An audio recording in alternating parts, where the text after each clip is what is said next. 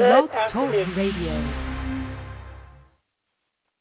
Good afternoon. My name is Jeanette Abney, and I want to thank you for joining me here for another episode here at Precious Predicaments Blog Talk Radio. I want to thank my Heavenly Father for blessing me, giving me activities of my limb, and I also want to thank my loyal listeners who have been joining in, tuning in, and sharing this information. Anna Johnson, I see you guys. See you out there. So, again, I want to thank you. I want to first start off by saying that the month of October is National Youth Substance Use Prevention Month. And this is a topic that's also very interesting because there are many individuals, whether it's a teen or a tween or an adult, a grandparent, a caretaker, a teacher, individuals in ministry, that we are watching, especially after COVID. Many of our youth and teenagers and young adults struggle with drug and alcohol use. Now, today's show is designed to provide a lot of information as it relates to this when we talk about just the basic prevention principles, prevention, intervention. I'll be providing education, offering support to families, also making sure that we are aware that this is not only a family matter, but it is a community issue.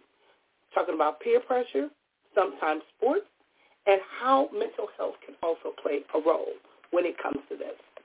Now, when we talk about addiction, many individuals view that as a taboo word. It's like, I don't have an addiction. I can stop whenever I want to.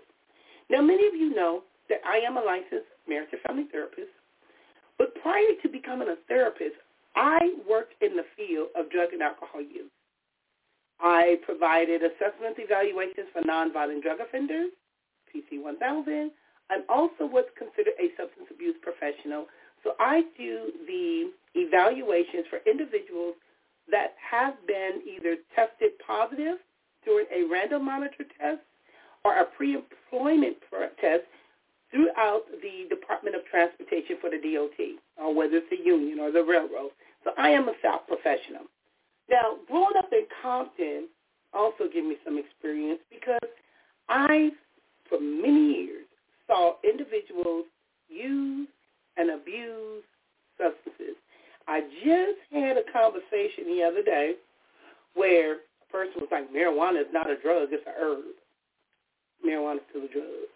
Because when we're talking about being under the influence of a controlled substance, that's what makes it the issue is because it is a controlled substance. Now, I want to read what I put out there, and I know I'm looking down and looking around, and I want to thank you all for putting up my little black backdrop, even though it's kind of failed right before I went on the show, but it did get put up. So I want to share some information because I wanted to put this out there because a lot of times individuals, I don't want to say struggle with this, but we were taught wrong. And I want to say my mother had this philosophy that I would rather for my kids to get high at home than to get high in the streets. That don't work. Because if they start off doing it at home, eventually they're going to do it in the street. And what's going to happen is the individuals will think, oh, well, my parents know I'm doing it. They don't care. They're aware. And that can not only make it more difficult for individuals, but also for the person that is the teen or the tween, because it can be confusing whether it's okay or whether it's not okay. It can definitely make it a problem. Now, I was trying to find what I put on Facebook, and I'm going through all these little gadgets and gadgets and all of that stuff. So give me 1 second. If you want to call in and you want to pick my brain or you want to join in on this show, give me a call at 516-387-1914. Because I know a lot of individuals out there are struggling with this because I get phone calls all the time. And I myself am a mother as well as a grandmother and an auntie of individuals, and I have seen this far too often even in my own family when it comes to use/abuse. So again, if you are a teen or tween that is having difficulties with drug or alcohol use or abuse, or a parent that is concerned about one's behavior, you really don't want to miss this show, because many individuals are struggling in silence as it pertains to drug and alcohol use or abuse.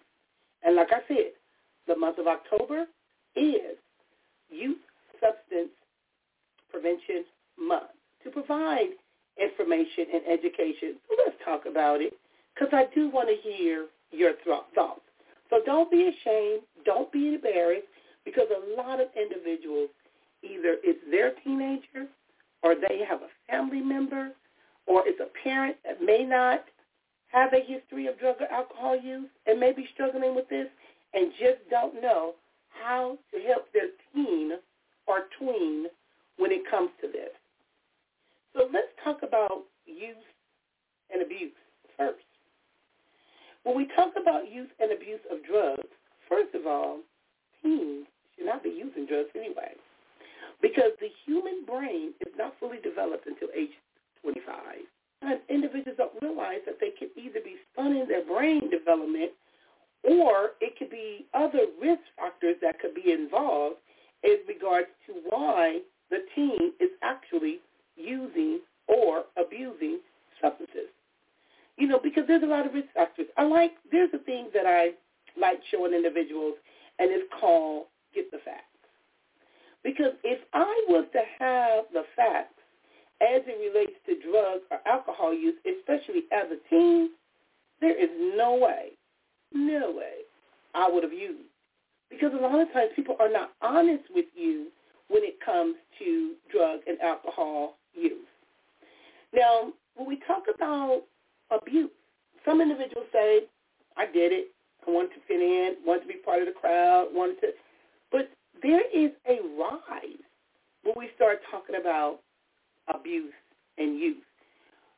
I can name some of the common drugs and alcohol when we talk about alcohol, because alcohol is a drug. And today is Halloween. Many individuals have either went to parties over the weekend or will be going to parties tonight. Watch your teenagers. Please be mindful, especially if they're in college. You know, I've seen things that individuals don't realize with alcohol, that binge drinking is dangerous. Individuals can die from alcohol poisoning, and they're not even aware of that when we talk about binge drinking, because people will say, well, I only do it on the weekends, or I can stop whenever I want to, and those are just some of the lies that individuals tell themselves. Even when we start talking about marijuana use, I've heard parents say, oh, they just experimenting. They'll stop when they get older. No, marijuana is an anti-motivational drug.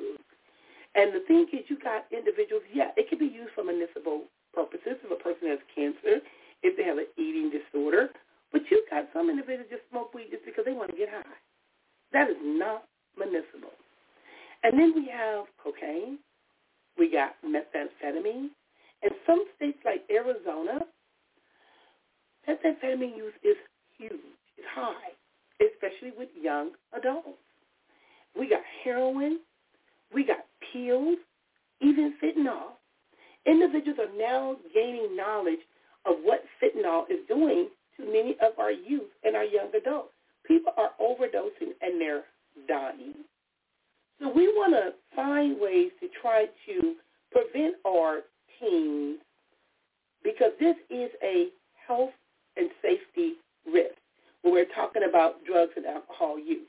Getting my information together, and I was looking at the age of most individuals when they first start. Some individuals start as young as 12 years old. Some 12-year-olds are still in elementary school. You know, there are other risk factors that are involved. Mr. Bobby, why are you calling me when I'm on the radio? Are you on it now? I was hitting you. You're not doing it on my list. I was checking. Okay, call my head kind of fucked up. I had a really serious thing to ask you, but call me back. You want to call in on the show today? Today's topic is talking about teens, tweens, and alcohol use. Yeah, okay. Shoot me that number right quick so I can call in. Okay. Okay, bye-bye. Okay. I know a lot of individuals. Thank you for calling Mr. Bobby so you can join in on this conversation, because growing up where we grew up at, this is a very interesting topic. So let me text him a number. Again, if you want to call in on the show, give me a call at 516, 6 in a row, 516-387-1914. Because the bottom line is prevention is possible, education, having the right resources. And a lot of times individuals are afraid to talk about this topic. Now, I want to talk about at first some of the risk factors. Number one risk factor, a family history of substance abuse. Many individuals first start using drugs and alcohol because it was available, or they saw it in their home. It could be the parents, either or, because DNA is real. It can also be, when we talk about a family history, sometimes it can skip generations. Now, people that know me know that I am the owner of the Center for the Treatment of Addiction. Now, just because it's called the Center for the Treatment of Addiction, that was the name of the company when I bought the company, so I did not name that one. I did name the J.A. Precious Inc. However, within my company, I provide services for individuals that have been court-ordered to do drug and alcohol programs. Now, with that being said, I found that a lot of parents struggle with trying to find help for just their teens and tweens. But if there's a family history, think that the family will be able to provide information and resources. Sometimes the family may be the one that condones the drug or alcohol use, or they could be the one that introduced the kids. Now, let me log on this caller. Hi, this is Jeanette. Welcome to Precious Predicaments. How are you doing? I'm hanging in there. How you doing? Fine, Bobby. Doing well. Now, thank you for being a guest on my show today as we're talking about teens, tweens, alcohol, and drug use and abuse. And, you are a very good person to even call in on this show to help me with this. Right now, I'm talking about some of the risk factors because a lot of times people have a misperception of their kids, their teens using drugs or alcohol, and sometimes the early age use could be 12, as young as 12 years old when they're introduced. Now, we know in school they had the DARE program, Just Say No, parents giving you mixed messages, you watching your parents party, or they smoking cigarettes, and kids start picking up the same behaviors. But family history can play a role in regard to a risk. Another risk factor can be a mental or behavioral health condition such as depression, anxiety, or ADHD, meaning if a child or if a teen or tween is struggling with a mental health issue, sometimes they will self-medicate. They'll have people, I know how to make you feel good, or they're dealing with these symptoms and they try to overcompensate, or they will self-medicate with using drugs and alcohol. Then another risk factor is impulsive or risk-taking behaviors. And I know I was very impulsive. Family history of traumatic events, low self-esteem or feeling bored.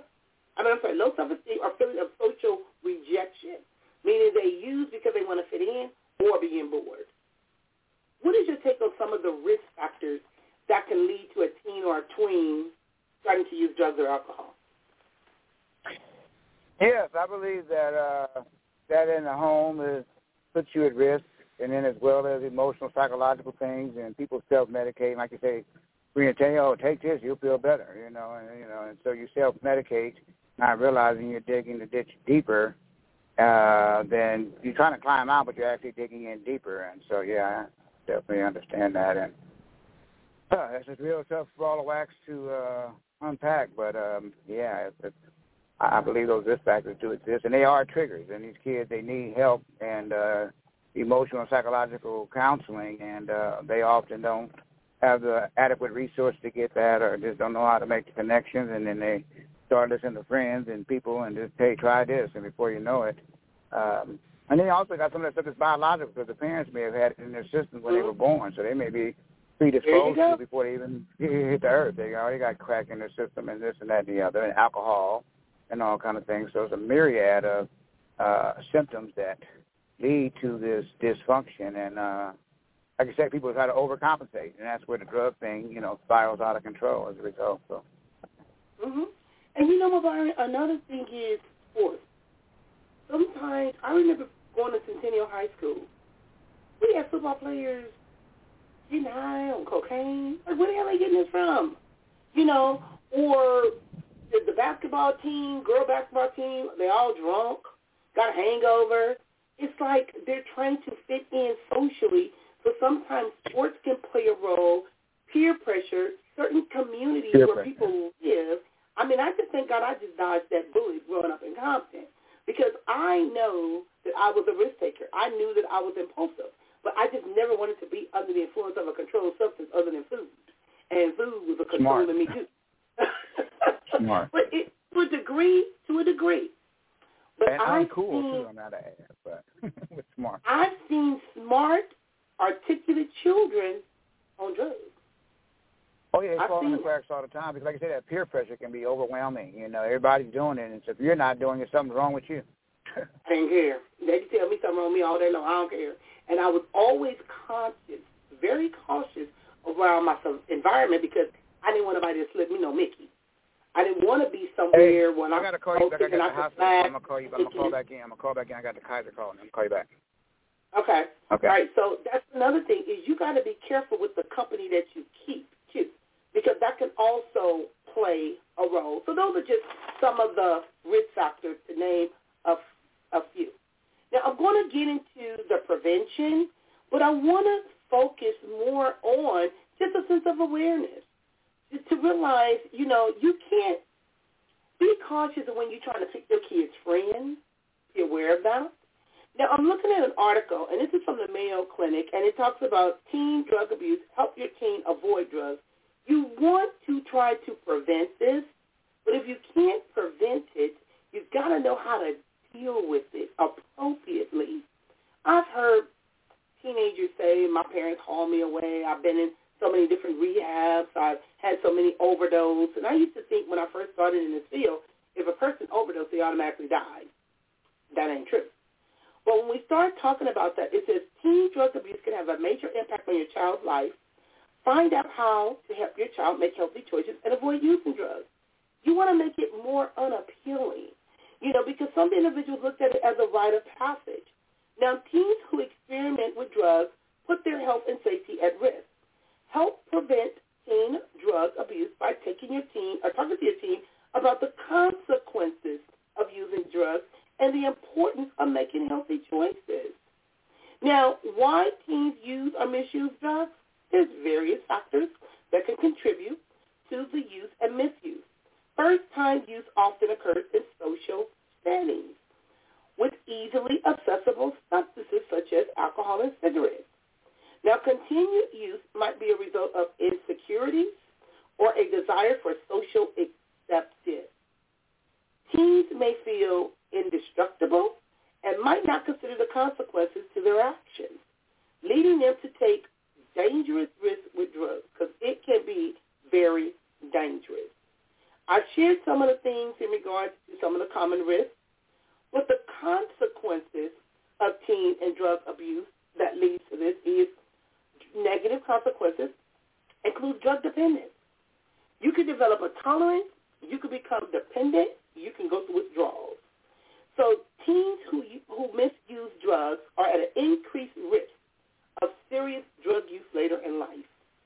Now, I was laughing earlier because Mr. Jerome and I went to the casino last night, and I started winning, losing, up and down. I know I'm a risk taker.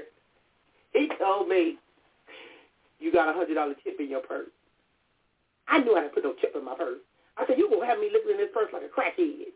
And he started cracking up because I knew I put 50-cent pieces in my purse. I did not put a $100 chip in my purse. So I'm not going to be digging in my purse looking for a chip that don't even exist.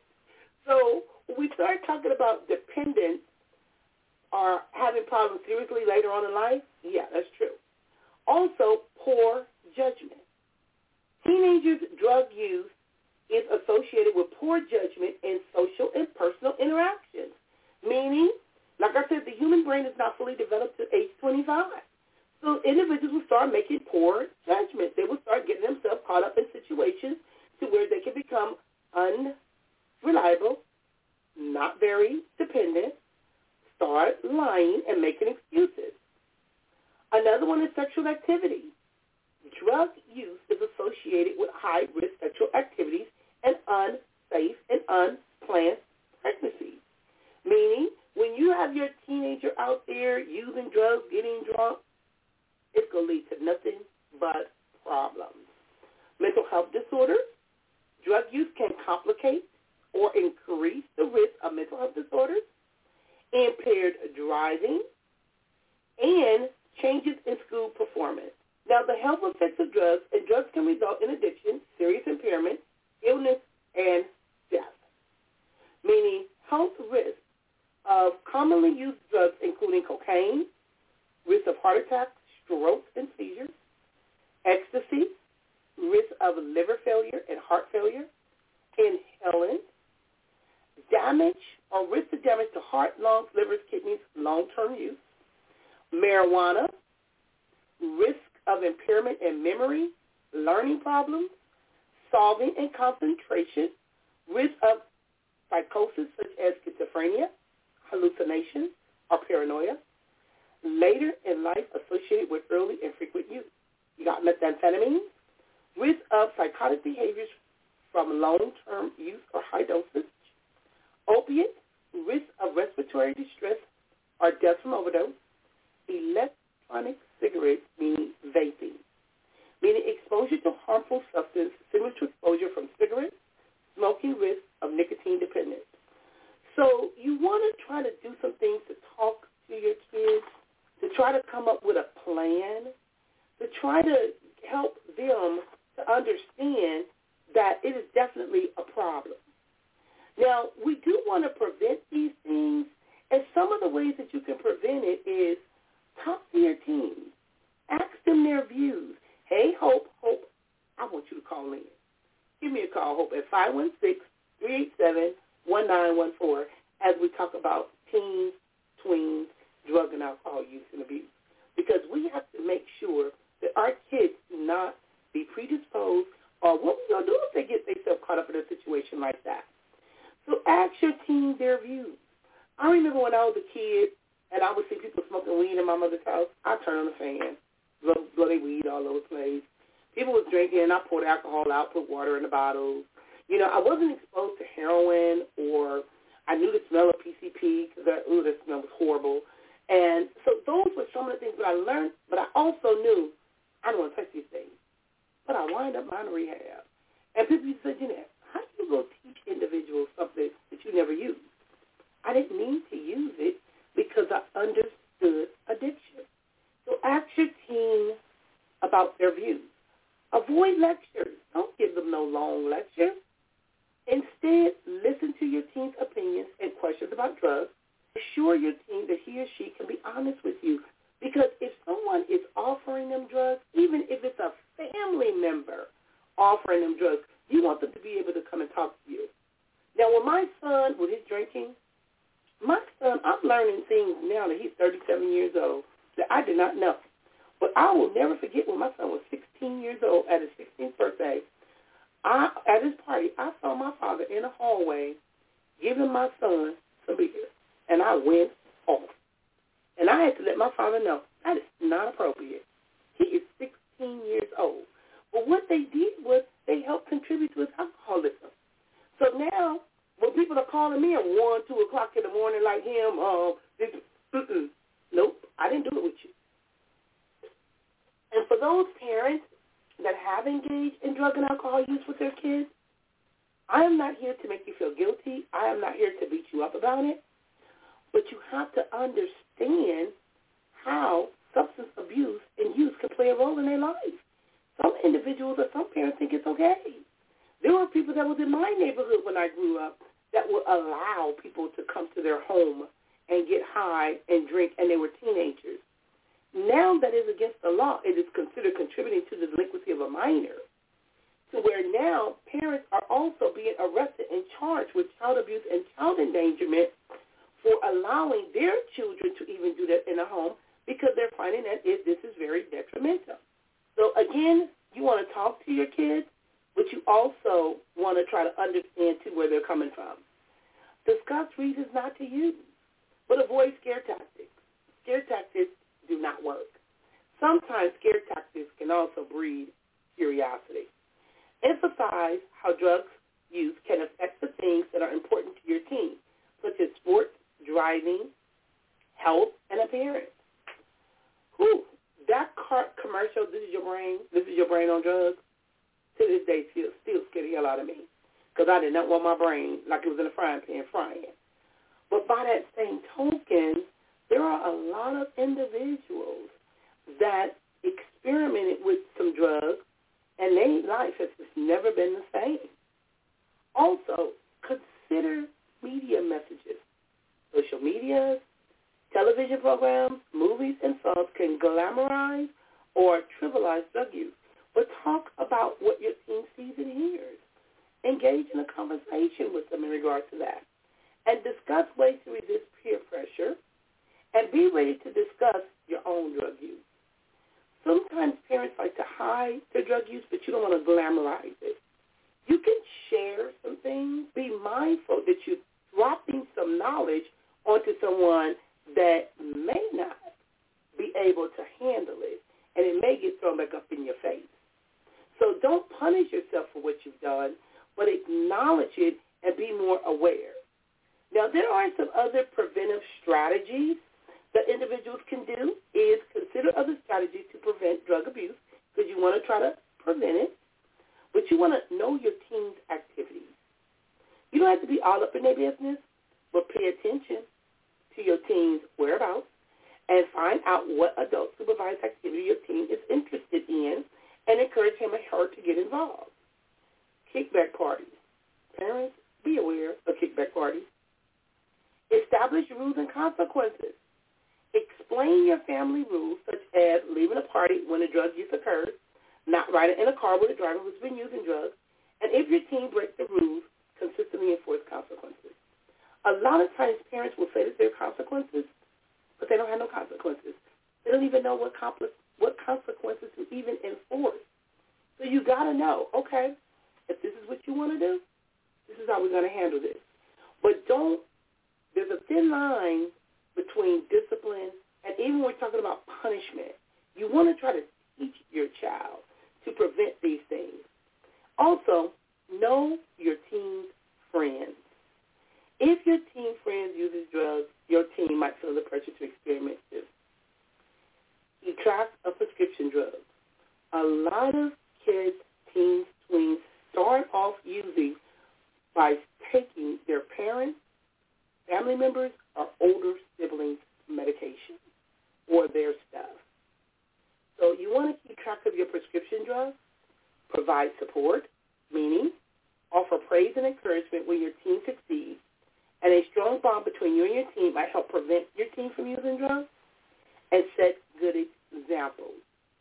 So like I said, those are just a few, but again, understanding how substance abuse works, avoid temptations and peer pressure or mental illnesses, examine the risk factors, and keep a well-balanced life. Sometimes if you keep a well-balanced life, you ain't got time for all of that. Now, I want to also go into recognizing some of the warning signs, because a lot of times I get calls from parents, and the parent is not even aware that their child may be using. 1, sudden or extreme changes in friends, eating habits, sleeping patterns, physical appearances, coordination, or school performances. Your kid was a straight-A student. Man, your kid is felon. Your kid is ditching. Your kid is hanging out with people. You got weird people calling your home. I don't say weird, but you have a different set of individuals contacting your child than the regular friends that they used to have. Your child is up 1, 2, 3, or 4 o'clock in the morning not getting no sleep. Something is definitely going on. You're starting to notice these acne, skin changes, dry. You're noticing certain things that is happening with their physical appearance and their coordination. Another one, irresponsible behavior, judgment, and general lack of interest. Lack of interest in some of the things that they used to do, that they used to like. They don't want to do it anymore. Or they're constantly getting in trouble, stealing, lying, utilizing poor judgment, breaking rules, and withdrawing from families because they don't want their family to find out, so they will withdraw from individuals and the presence of medicine containers, despite the lack of illnesses, or a drug paraphernalia in your teen's room.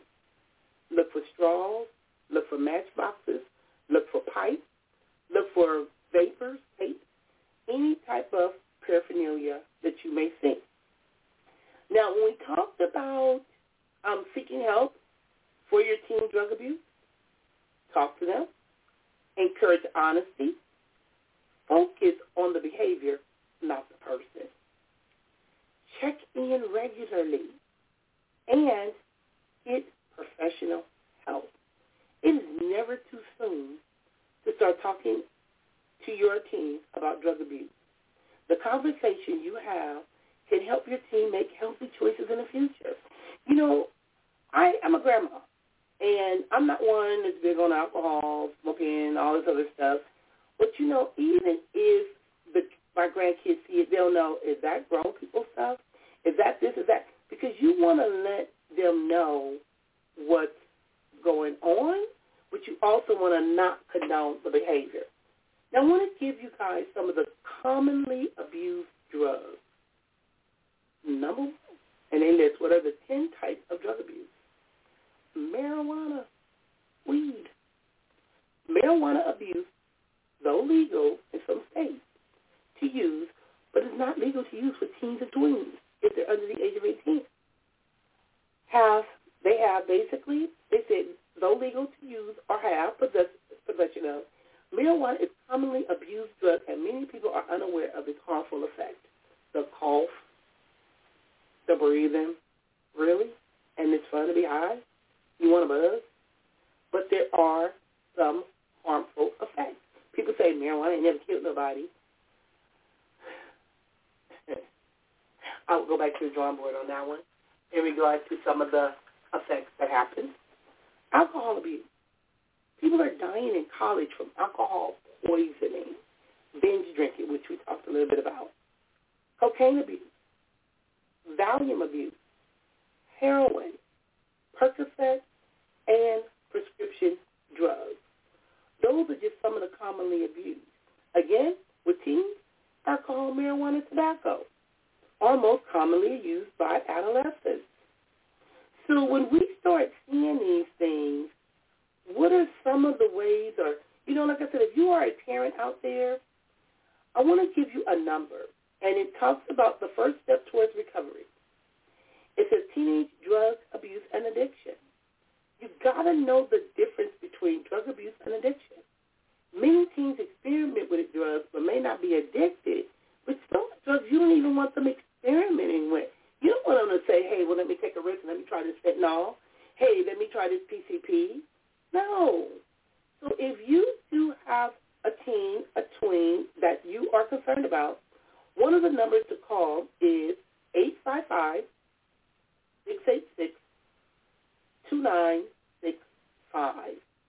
because teen drug abuse can have long-term cognitive and behavioral effects since the teenage brain is still developing. So you want to try to help them as soon as you possibly can, because it can get them in trouble. Some of the reasons why they use, curiosity. I was curious. Peer pressure, stress, a desire to escape. Now, the majority of adults with an addiction first experience drugs before they turn 21. And like I said, one of the ages 12. Wait a minute. Hey, I saw it, but I'm on the radio. Can you hear me? Are you at lunch or are you working? I'm on the radio. You want to call in on this topic? No, but I was just saying... I got it. But no, this is an interesting topic. But I do want to hear your input because I just picked up the phone. The topic is teens, tweens, drug and alcohol use. Teens?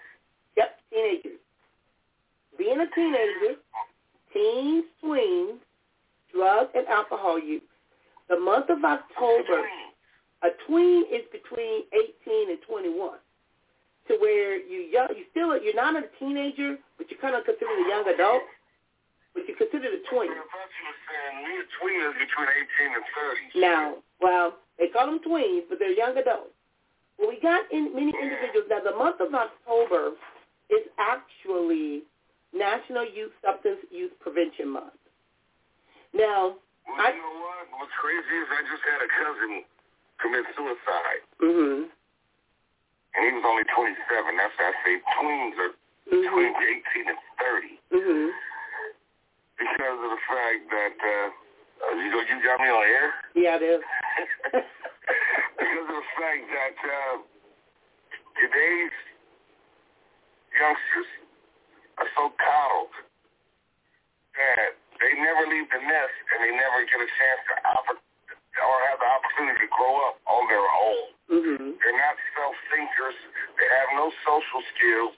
And because they have no social skills, when they get to a certain point in life, they feel like nobody cares them, nobody loves them, nobody's listening to them. Mm-hmm.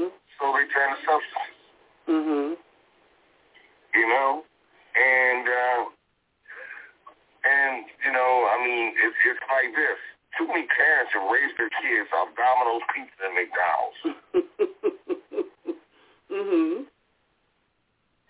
Instead of just coming home every day and cooking dinner and having a structured household. And these kids are not raised up in structured households anymore. Mm-hmm. You know, they're dealing with parents that forget they actually do have time for their kids, but claim that they don't have time for them because they want to do all kinds of stuff on their own because most of the parents today are young parents. Yeah. I had older parents. Yeah. So we had to come home and sit at the table and eat and do homework and all that stuff. And now, these kids nowadays, they just come home. Correct. Now, you know, and they sit in their room, and the only social interaction is on the internet and playing PlayStation and Xbox. Correct. And, you know, a lot of parents were concerned about COVID, how a lot of kids lost more social skills, and how they started turning more to drug and alcohol use because of COVID. Now, that's not an excuse, it's an explanation. But by that same token, you know, we grew up in Compton. And we, in the 80s, we were like, you know, early 80s, we in high school, 70s, we're in middle school. And we grew up exposed to a lot of stuff. And I can only speak for myself as a female. I never wanted to be a teenage female on drugs. Because to me, that was a bad look. Because I didn't want to get molested, sexually assaulted. I always wanted to be in control of what was going on around me. But it was still in our community. It was in our community. And even in our community, they didn't discriminate in regard to who they started giving drugs and alcohol to. And some individuals started with older siblings, family members. You know, I was talking about how people had this, I would rather for my kids to get high at home than to get high in the street. But if you know that they're getting high, you're not going to be able to tame that beast later on when it get out of control. I got family members that have been using drugs since they were kids. I didn't have no mother that said that. My mother was ready to slap me in the mouth when she seen me with a joint in my mouth when I was 21. You know? So I had that luxury of being able to get high at home so you don't do it in the street. Well, I did, but I didn't do it. I wasn't going to do it, but you know, between my mama and the lady next door, they had all kind of stuff. You know, my mother kind of covered up for kids because my mother liked to drink. So I'm not going to say she would just say, hey, or she'll say, hey, go buy me a beer or whatever the case may be. But a lot of times people condone that behavior, and I didn't like what I saw in our neighborhood where you saw family members getting high and drinking, and I didn't like that.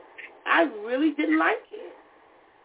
You know, my home was so structured with a single parent that my older brother used to smoke weed all the time when I was in junior high school, elementary school and all that. And, you know, he knew I was smoking weed in junior high, but he would never smoke weed with me until my graduation day from high school. He said, you know what, you've been 18 since February, but you ain't a man till you graduate high school. Now I can smoke a joint with you. And I respect that about him, you know? Mm-hmm. Because he didn't have me out there, you know, I mean, just looking stupid. That's all. Well, see, that's, I think, what parents were trying to prevent, but I still think it kind of opened up that floodgate. But then there were some parents that didn't know about drugs or alcohol, and some parents didn't even know if their kids was using, and they was just lost. Like, what the heck? Even though it can be hereditary. You know, it can be in the family. Because, like I said, I remember when my father, I saw him give my son 2 cans of beer for his 16th birthday, and I was about ready to have a physical fight with my father. How dare you give him something to drink at 16, and then now he's 37 years old, a full-blown alcoholic, getting on my nerves because y'all dead and gone, but then yet y'all condone this behavior like it was cool. That ain't cool to me. It's so not cool to me. Here's the flip side of that in my life. My father was a hustler, a gambler, street dude, and him and my mom were not in the house with me since the time I was 1 year old. Mm-hmm. And my father's brother gave me a joint when I was 14, mm-hmm. and my father wanted to whoop his ass. Mm-hmm. You know? And it's like, and my father used to have a thing that say, do as I say, not as I do. Yeah. Remember those sayings? Mm-hmm. Those old cliches? Yes, they really mean something. Yes, I do. You know? And my cousin recently, you know, his son had a 5-year-old kid, 27 years old, not really having no financial problems. Mm-hmm. He having girl problems. Mm-hmm. Shoots herself in the head. Mm-hmm. You know, out in Arizona. And it's sad that he you know, and I'm wondering where's his support system. Well, his father was Marine, pipe fitter, now got his son a job as a pipe fitter, making over $40 an hour at 27, which is a good life for a 27-year-old kid. Mm-hmm. With a kid. And he sues himself because the girl don't like him no more. Well, you know what? And that's the thing, too, Coffee. People don't realize his father said that he had started using that crystal meth mm-hmm. and taking pills. Mm-hmm. And they don't understand. They're lacing these pills with this fentanyl. Mm-hmm. And it's killing us. Mm-hmm. It's killing the kids. I'm not just saying us as black people, us as a human race. Mm-hmm. Because more white people are ODing off of it than anything. Now they think the epidemic. But here's the ironic part. When it was just crack cocaine out here, they didn't care. Built more prisons. Mm-hmm. They built more prisons. Now, that's the opioid problem. They want to build more hospitals, but they want to shut down the hospitals in the inner cities. Mm-hmm. You know, how is that? Well, because they pick it, because we all know they pick and choose who they want to help. Like I said, I worked in the field of drug and alcohol education, prevention, abuse. Yeah. I used to do assessments and evaluations for nonviolent drug offenders for Prop 36. When Prop 36 was voted into law, it was to help nonviolent drug offenders, but they wasn't not aware of the population of clientele that could be coming our way. We had individuals that had been arrested for assault, murder, and I remember calling my supervisor one day saying, I got a question. If this is for nonviolent, and this person just did 20 years for murder, how is that a nonviolent person? I don't understand. So when we had individuals, correct. But when we had individuals that were homeless, that were pregnant, that had mental health issues or co-occurring disorders, it was not just your soccer mom that got a hold of your kid's Adderall, and now you want to try to help her because you don't want her to have a record, so you want a diversion in lieu of incarceration. They weren't ready for that. And it consumed a lot of the funds. And what happened that I saw was when individuals was getting free treatment, they didn't appreciate it, and their system was abused than if they want to get it themselves. One of the things, even when I do my group, I don't try to feed consequences down nobody's throat. I try to get them to think and see things in a different manner to where you want the help. If you want my help, I'll help you. If you don't want my help, ain't nothing I can do. They say you can lead a horse to water, but you can't make him drink. I will make you thirsty. It's all I can do. And lead by example. But we have to do better. And like you said, when it was crack destroying homes and families, people didn't care. They put prisons. They built prisons. Giving you time for marijuana and all this stuff. Do you know, I remember I had a cousin tell me one time he was in Vegas, and they was about to give him life for marijuana. He said, oh, no, I didn't have no marijuana. I had cocaine. You get more time for marijuana in Vegas than you do for cocaine. That makes no sense. No more than that, you smoke that shit right from the police. Well, but this is the thing, though, too. Now that they got it legalized, it's still not legal for teenagers. It's not. No. And so what's happening is it's still being abused. You know, when I'm in Vegas on Fremont Street and I'm seeing these youngsters smoking weed right in front of the police, I go, all these dudes ain't 21. Mm-hmm. Oh, no, wait a minute. The police didn't ask you for ID. Because now it's a waste of their It is. They don't even care anymore. They just don't care. They're just giving up. They don't care. I have a rehab. I have a rehab coffee. I have a rehab in Orange County, the Center for the Treatment of Addiction in Garden Grove. Mm-hmm. There were several Saturday mornings that I would go to my office and find people getting high by my door. And I'll say, oh, you want to come in? Do you not realize you're in front of a rehab? They didn't even know. They look like they'd be ready to run. How you go to a rehab and sit by my door and get high? Really? You might as well come on in. Let me see if I can help you. Let me talk to you for a minute. You know, and it's like sometimes individuals may want the help but don't know how to get the help. It's like a cry for help. So I want to share some information, and this is coming from the CDC, which is the Center of Disease Control and Prevention, and they talk about teen substance use and risk. Parents play a critical role in their children's lives.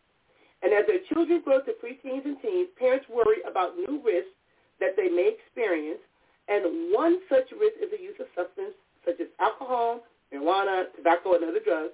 And parents can help by talking to their teen's pediatrician about screening for substance use. You know, and it's funny, Coffee, because I keep drug tests around me. I'll whip all the tests in a heartbeat. One time I told my niece, I said, you been drinking? No, Auntie, I haven't had nothing to drink. I said, put this in your mouth. When I checked her blood alcohol level, she was like, bitch, I won't try that no more. You know? You know what?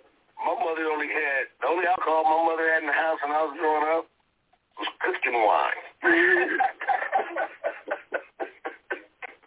You know? Concord grape and Reed Cherry, or Cherry, or whatever the fuck it is. Yep. You know, there wasn't no drinking wine in the house, you know what I mean? Yeah, but you got kids now drinking Scope, hand sanitizer, vanilla extract. They trying all kind of stuff. But did you know that about half of the 9th through 12th grade students reported having used marijuana? And by 12th grade, about 2/3 of students have tried alcohol. And 4 in 10 9th grade through 12th grade students reported having tried cigarettes. And amongst 12th graders, close to 2 in 10 report using prescription medicine without a prescription. And these are just some of the things. We talked about some of the risks that can occur, but we do need to do better when it comes to this, because parents need to educate themselves too, and not just sit there and just make it seem like, oh, it's going to be okay, oh, it's going to go away. No, it don't just go away like that, because sometimes it can carry over into their adult life. And I'm going to tell you something else that I learned too. Even though with being a teenager and raising a teenager are enormous challenges, and for many teens, illicit substance use and abuse become part of a landscape of their teenage years. And although most adolescents who use drugs do not progress to become drug abusers, not all, but some do.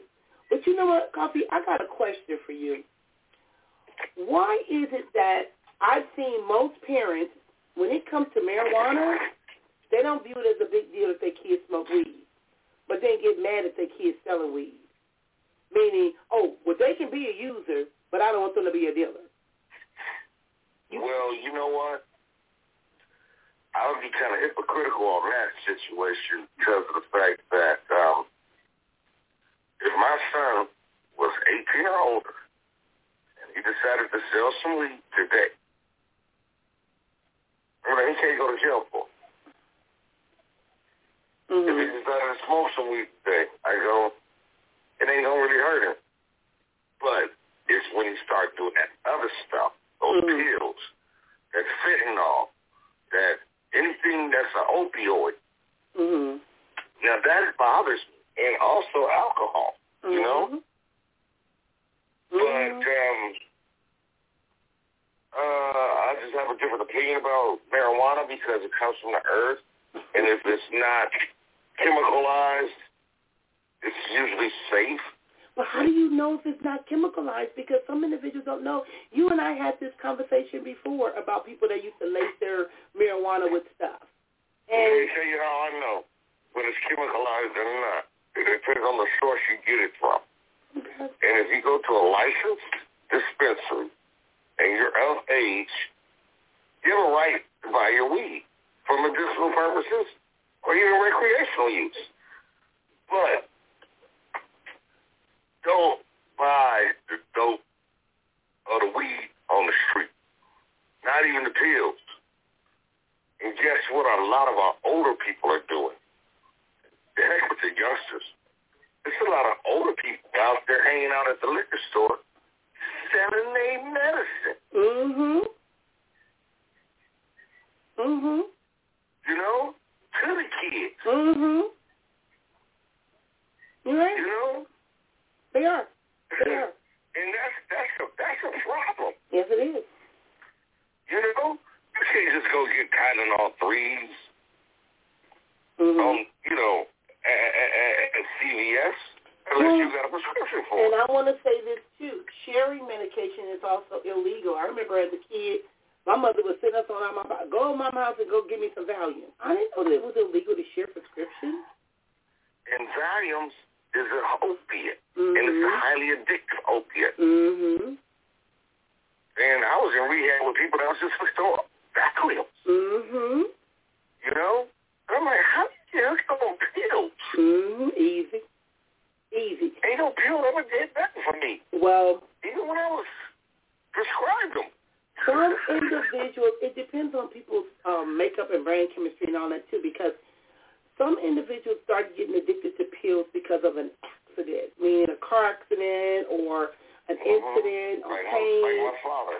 Michael Jackson, Prince, oh, man, you be in so much pain, you want anything. Calgon, take this pain away. Now, I want to talk... Prince started getting his prescribed by the doctor and started buying them off the bootleg and basically that's what happened.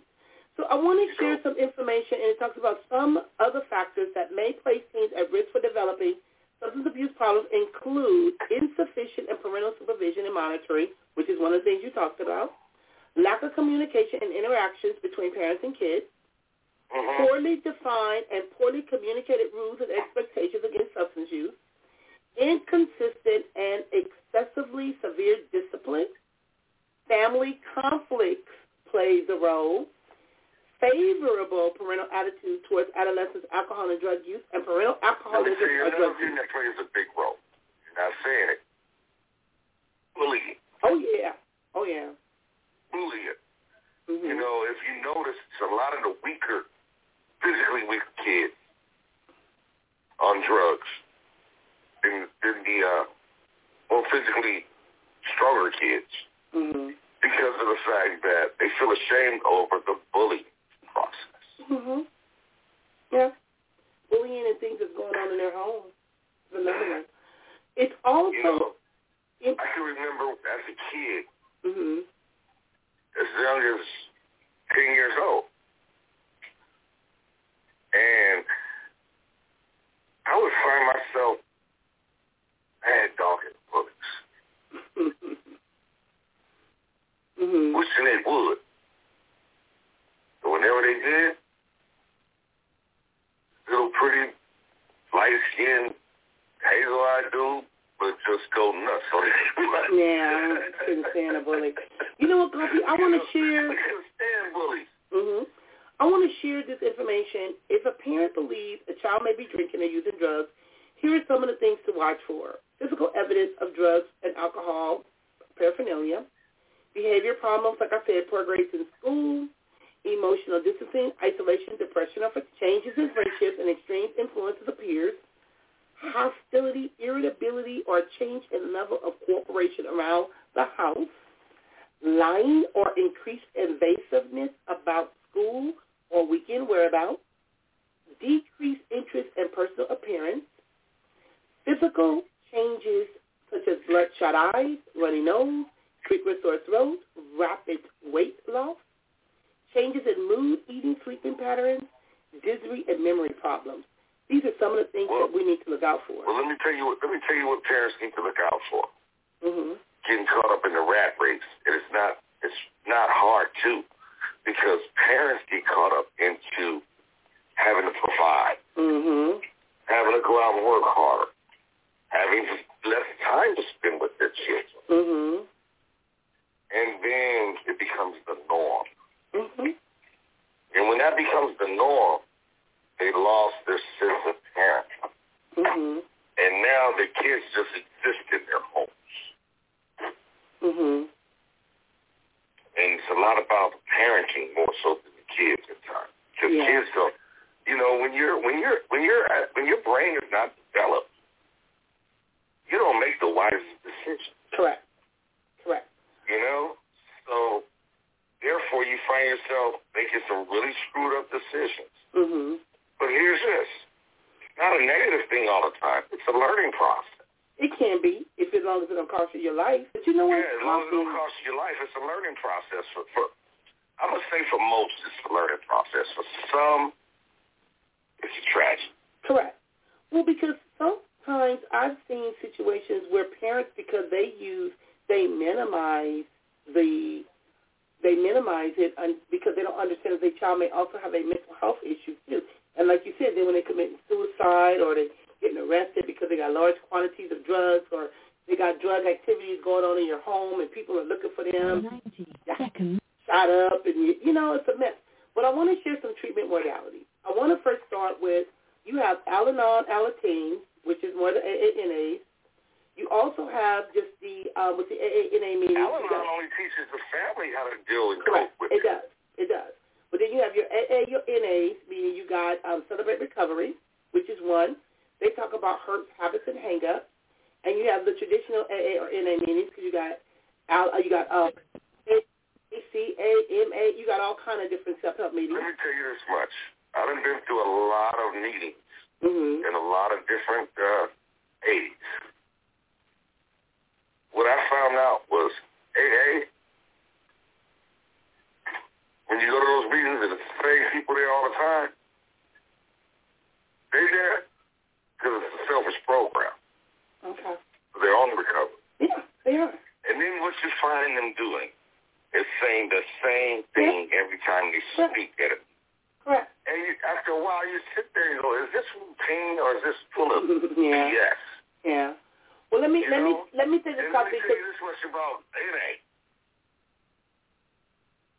When a white man and a white woman live life from my wildest dreams, and they're making minimum wage, are you really? Mm-hmm. Are you really? When I went to CA, mm-hmm. they got some real butt naked testimonies from people. Mm-hmm.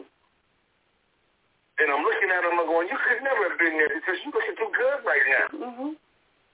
You're doing too well right now. Well, because some people are functioning addicts. And cocaine, that's cocaine anonymous. CA, NA, and AA is the cocaine anonymous people.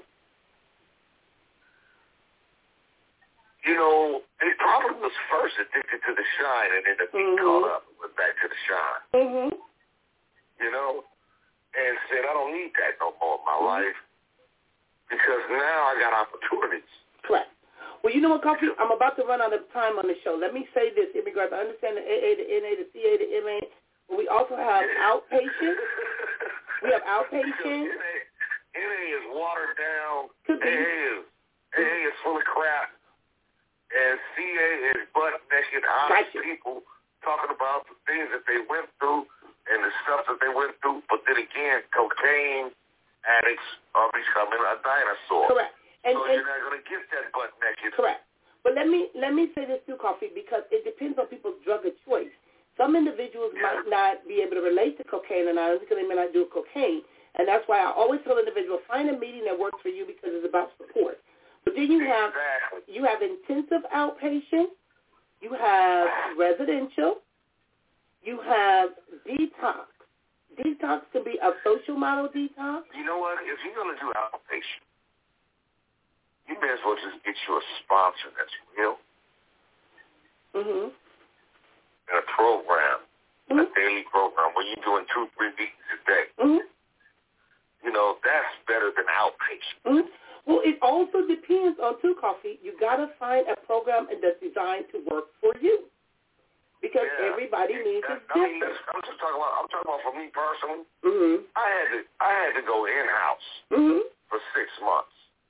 Mm-hmm. And I went in-house with 13 months of sobriety under my belt. Mm-hmm. But I was fresh out of jail, though. Mm-hmm. So hitting the streets after 13 months is different than just going through 13 months of regular sobriety. I was forced into it. Got you. Let me say this, Coffee, because I know the show time already stopped. But the thing is, when we talk about jail, some people still get high in jail. It may cost you a little bit more, but they do get high in jail. You have to be able to address that. Some parents don't know what to do. So if you don't know what to do, don't be afraid. Don't feel like you're alone because help is out there. They have SAMHSA. You can utilize your regular health insurance. You can also utilize EAP, which is an employee assistance program. Try to get some help. You have sober coaches that can help. Like you said, a good sponsor. Some individuals have sober buddies. There's more resources available now than what we used to have. I know you're ready to run, so I'm going to cut you short. And I don't mean to cut you off, but what I had was 2 things working for me. No, 3 things. I had, first of all, me on the right track mentally. It's where you first have to get to. And I had a mother that said, I'm going to love you until you can love yourself. Mm-hmm. And I'm not going to turn my back on you. What a lot of kids don't get is that love from that parent. They get abandoned by them because they disappointed them. And then, not only that, I had a sponsor. Those were the 3 things I had for myself, my mom, and my sponsor. Mm-hmm. Okay. And you know what? People got to add themselves into the equation. Correct. But you know what, Coffee? I'm going to say this. You had a very strong mother, and you was a baby. You had a very strong mother, and you was a baby. Some parents are so burnt out to where it ain't that they turn their back on their child, but some kids use a form of manipulation to make their parents feel guilty. So sometimes you can love them and you can utilize tough love and it ain't abandonment. So you got to figure out and get a team, even if you need to do an intervention. That's another form of trying to get some help. And what an intervention is, the person can help your family, assess your family's needs, to figure out what is the best approach to help your family to get through this. But you don't have to do it in silence. The first approach is the first part of the first step. My life is not manageable. Mm-hmm. Mm-hmm. And so once my mother realized through ANON, what you call it? Alcoholics Anonymous, yeah. But you know what, too? But like I said, Coffee. Well, she realized that my life wasn't manageable. She took over all of my financial affairs. She did, but that was your mother. Everybody don't have a mother like yours. Correct. But this is the thing, though, Coffee. So you gotta have a mother to do that. Correct. Because a lot of parents don't know what to do. Now, I'm going to end the show. I'm going to talk about guilt tomorrow because a lot of people deal with guilt. So I'm going to transition over to guilt tomorrow. Will, I want to thank you for calling or for watching on Facebook Live. You should have called in because, like I said, we got a lot of college students out there that are using drugs and alcohol. Kids are overdosing on alcohol with ketamine in it. I got one thing to say to them. Get off them pills because they lacing them with fentanyl and they trying to kill you. Mm-hmm. White, black, Hispanic, Asian, it doesn't discriminate. No, it don't. Addiction don't discriminate. So I want to thank you. That fentanyl does not discriminate. And guess what? If you're taking it, it's going to cause you some problems.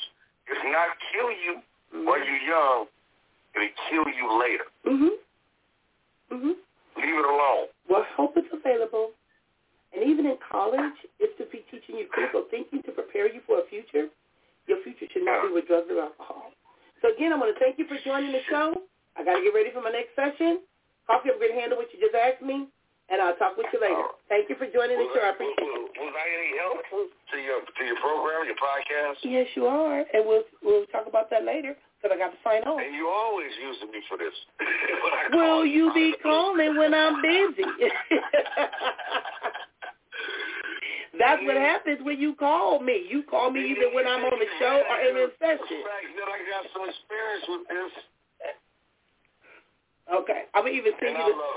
I'm gonna send you the link so you can even being able to be that way. No problem. I'm gonna send you the link so you can listen to it. I don't mind helping nobody. Mhm.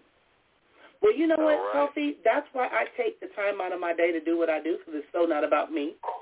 And this show is heard in several different countries and several different languages. So you never know. It's not about, look, it's only about you when you're trying to get you together. Mm-hmm. And then you become of service, which is the 12th step.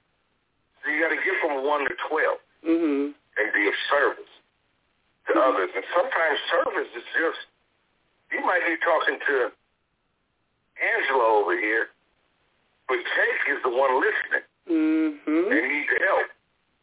And you might have helped Jake without even knowing it. There you go. That part right there. You know? That part right there. You know? All right, so until tomorrow, remember you got this. If you have any topics you want me to discuss, you can call me. My office number is 714-992-1677. Or you can email me at JABNEYLMFT@gmail.com. or preciouspredicaments@gmail.com. I appreciate your input, and thank you very much. Okay, talk to you later. Bye-bye. You still on the phone with me? Yeah, but I got to hang up because I got to